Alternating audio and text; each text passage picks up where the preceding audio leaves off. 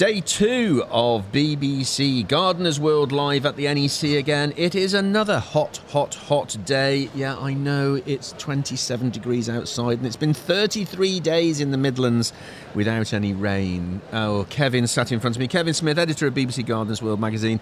33 days, that is causing a lot of frowns on the faces of gardeners, isn't it? It certainly is. And I was just in the magazine subscriber lounge this morning and a chap stopped me and said, please, can you put something in the magazine about what we do about this water crisis? You know, he was from an area of the country that's already got a hosepipe ban. They've barely had any break from last year's hosepipe ban.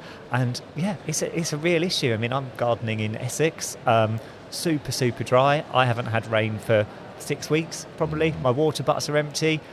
Everything's starting to look a bit frazzled, and it's only June. I wonder whether he thought you could do something about it. Like, you're the editor, organise some rain. Possibly, yeah. Maybe I could have a word up top and see what could happen. But it's a real thing. And I remember a time when I would spend a couple of hours every evening watering my garden in the summer months, and my conscience has got the better of me recently, and I don't do that quite so much anymore. I try to grow different things, but that's still not enough. My garden is beginning to look really parched. I have got a lawn which is beginning to look a bit rubbish, if I'm honest, and it's a worry. And I know Monty's been talking about this very issue on the main stage here at the show. Even at Longmeadow, which is a notoriously wet a garden with rich fertile soil, even he's struggling with no rain. So things must be bad. Yeah. If Monty Don is struggling.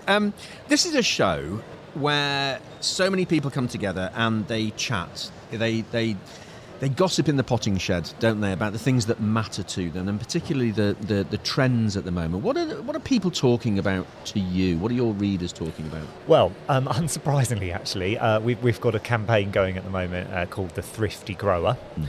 This has been in the magazine every month since January, and it's in direct response to everything that's going on with the cost of living crisis and people having to, tighten their purse strings. And it's really hitting.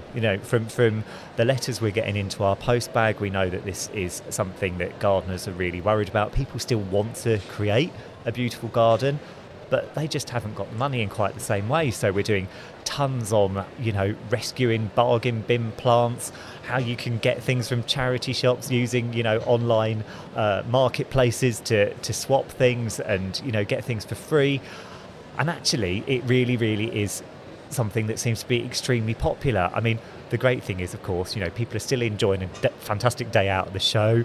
People are, spending their hard-earned, saved-up money to go home with a boot full of plants. But you can't do that every weekend, can you? So there's got to be ways to do things that don't cost a load of money. Absolutely. That's that whole sustainability bit. In fact, looking at some of the gardens this year, I mean, if you remember last year, Francis Tophill used all of those old Belfast sinks, and of course the second-hand value of Belfast sinks went up. I've seen radiators and copper piping being used this year, and that's just the inventiveness of needs must for a gardener. Completely. And actually, I mean, it is a needs must situation in many instances, but also actually it's pretty cool, isn't it? As you say, these things have got a desirability about them. They look good, they can look super stylish. It doesn't have to look like a junkyard. You can still create a really beautiful garden with recycled items. And I mean, there are many gardens here this year that have that. The menopause garden is brilliant, loads of recycled items in there, and it looks $1 million. It's great. Absolutely. Just having a walk round, there seems to be a lot more people being aware of and interested in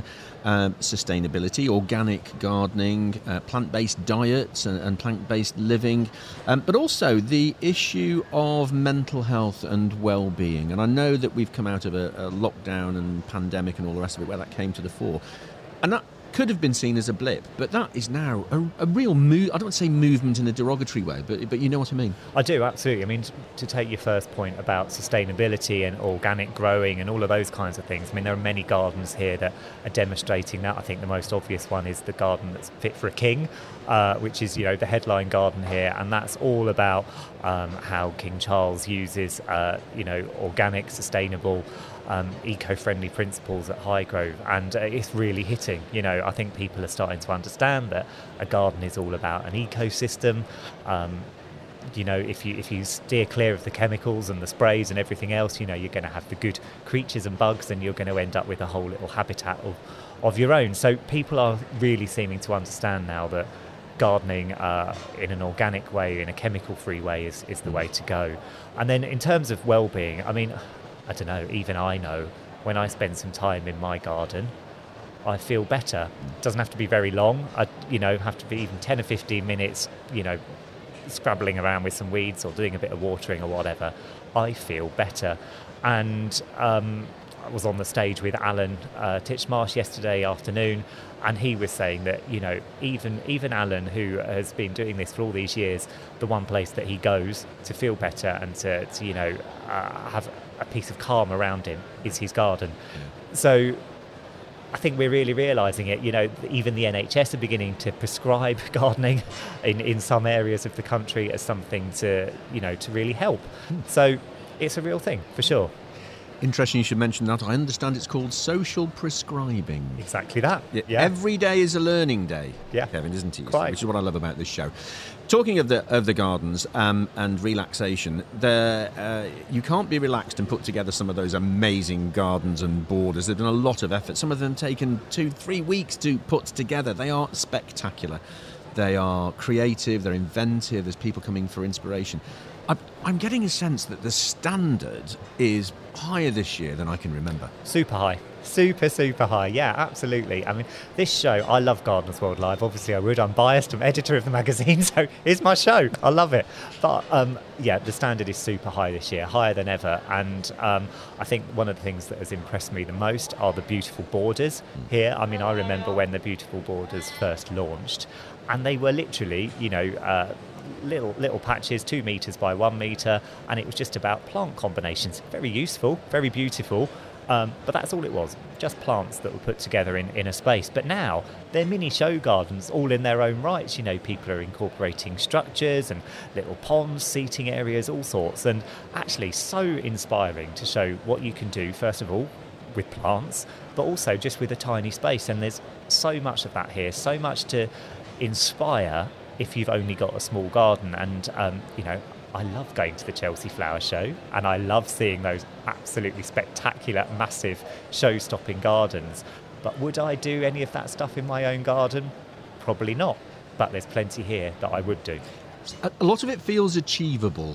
Yeah. With a certain amount of a plan and effort. And of course the big thing is so many experts at the show. Wherever you turn there is a garden expert, an indoor plant expert, or whatever it might be, in all the different stages.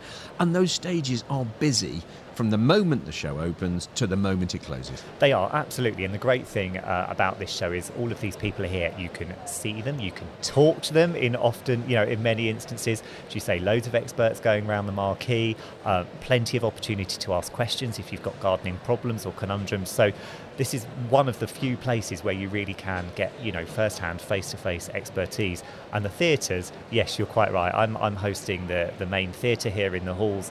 I'm with Monty Don and Alan Titchmarsh later on today, and I know complete sellouts, not a seat to be had. So, they're making for really exciting, buzzy experiences. It's just great fun, great live entertainment. Absolutely. BBC Gardeners World Live at the NEC in Birmingham until Sunday. Lots of information on the website bbcgardenersworldlive.com, where you can find out what's on, who you can come and see, and importantly, how you can get tickets. And remember that if you're a foodie as well, then the tickets will get you entry into BBC Good Food Show Summer.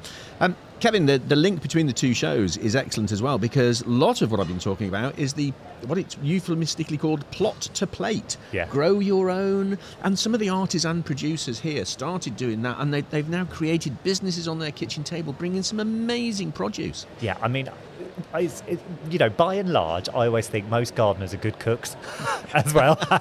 I'd like to perhaps sort of put myself in that category. And as you say, plot to plate, there's nothing like bringing something that you've harvested, however small it is, even a little pile of radishes, and taking it to the kitchen and eating it straight away. It's absolutely fantastic. And as you say, loads of examples of how to creatively grow edibles and fruit and veg out in the show gardens. And then, of course, yes, the BBC Good Food Summer Show, well, amazing. You could go and taste your way around that, couldn't you? You could have Absolutely. all sorts of delicious things. It's fantastic. Just finally, Kevin, a lot of chat as well with the gardeners I've spoken to about something that was reported earlier in the year, which you possibly know what's coming, and that's the idea of rewilding, seeing weeds as, well, what we've traditionally known as weeds, as our friends, and perhaps being a little less mean to slugs and snails. You're smiling. I am smiling because this is a hot topic. So I think it goes back a little bit to what I was saying about establishing an ecosystem, and any living thing that's in the garden is there for a good reason, and we are beginning to understand that. So yes, there is this feeling that live and let live is a good thing to do. It's good for the environment. It's good for the planet as a whole. From my point of view, there is also a balance to be struck. You know, we're gardeners, we're creating gardens, and we want beautiful gardens.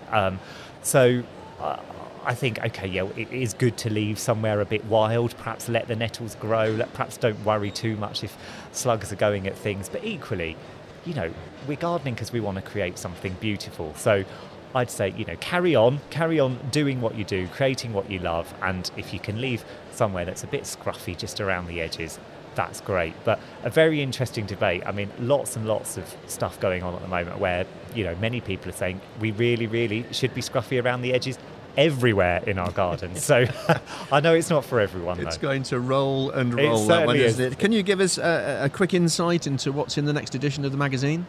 Yeah, I can actually. So the July issue is just about to hit the shelves, and it's all about living life outdoors. So we work so hard on our gardens, and I think we often forget that actually we should sit down and enjoy them with our friends and family. So we've got all sorts of good stuff in there about outdoor entertaining. We've got garden games for all the family, and some delicious sort of recipes and sort of barbecue ideas and that kind of stuff. So of course all the regular what to do now in your garden in July, all of that practical gardening advice is in there as well, but there's a lovely big section on living life and loving life outdoors. Kevin, really good to see you. Thanks for coming into the studio. Pleasure.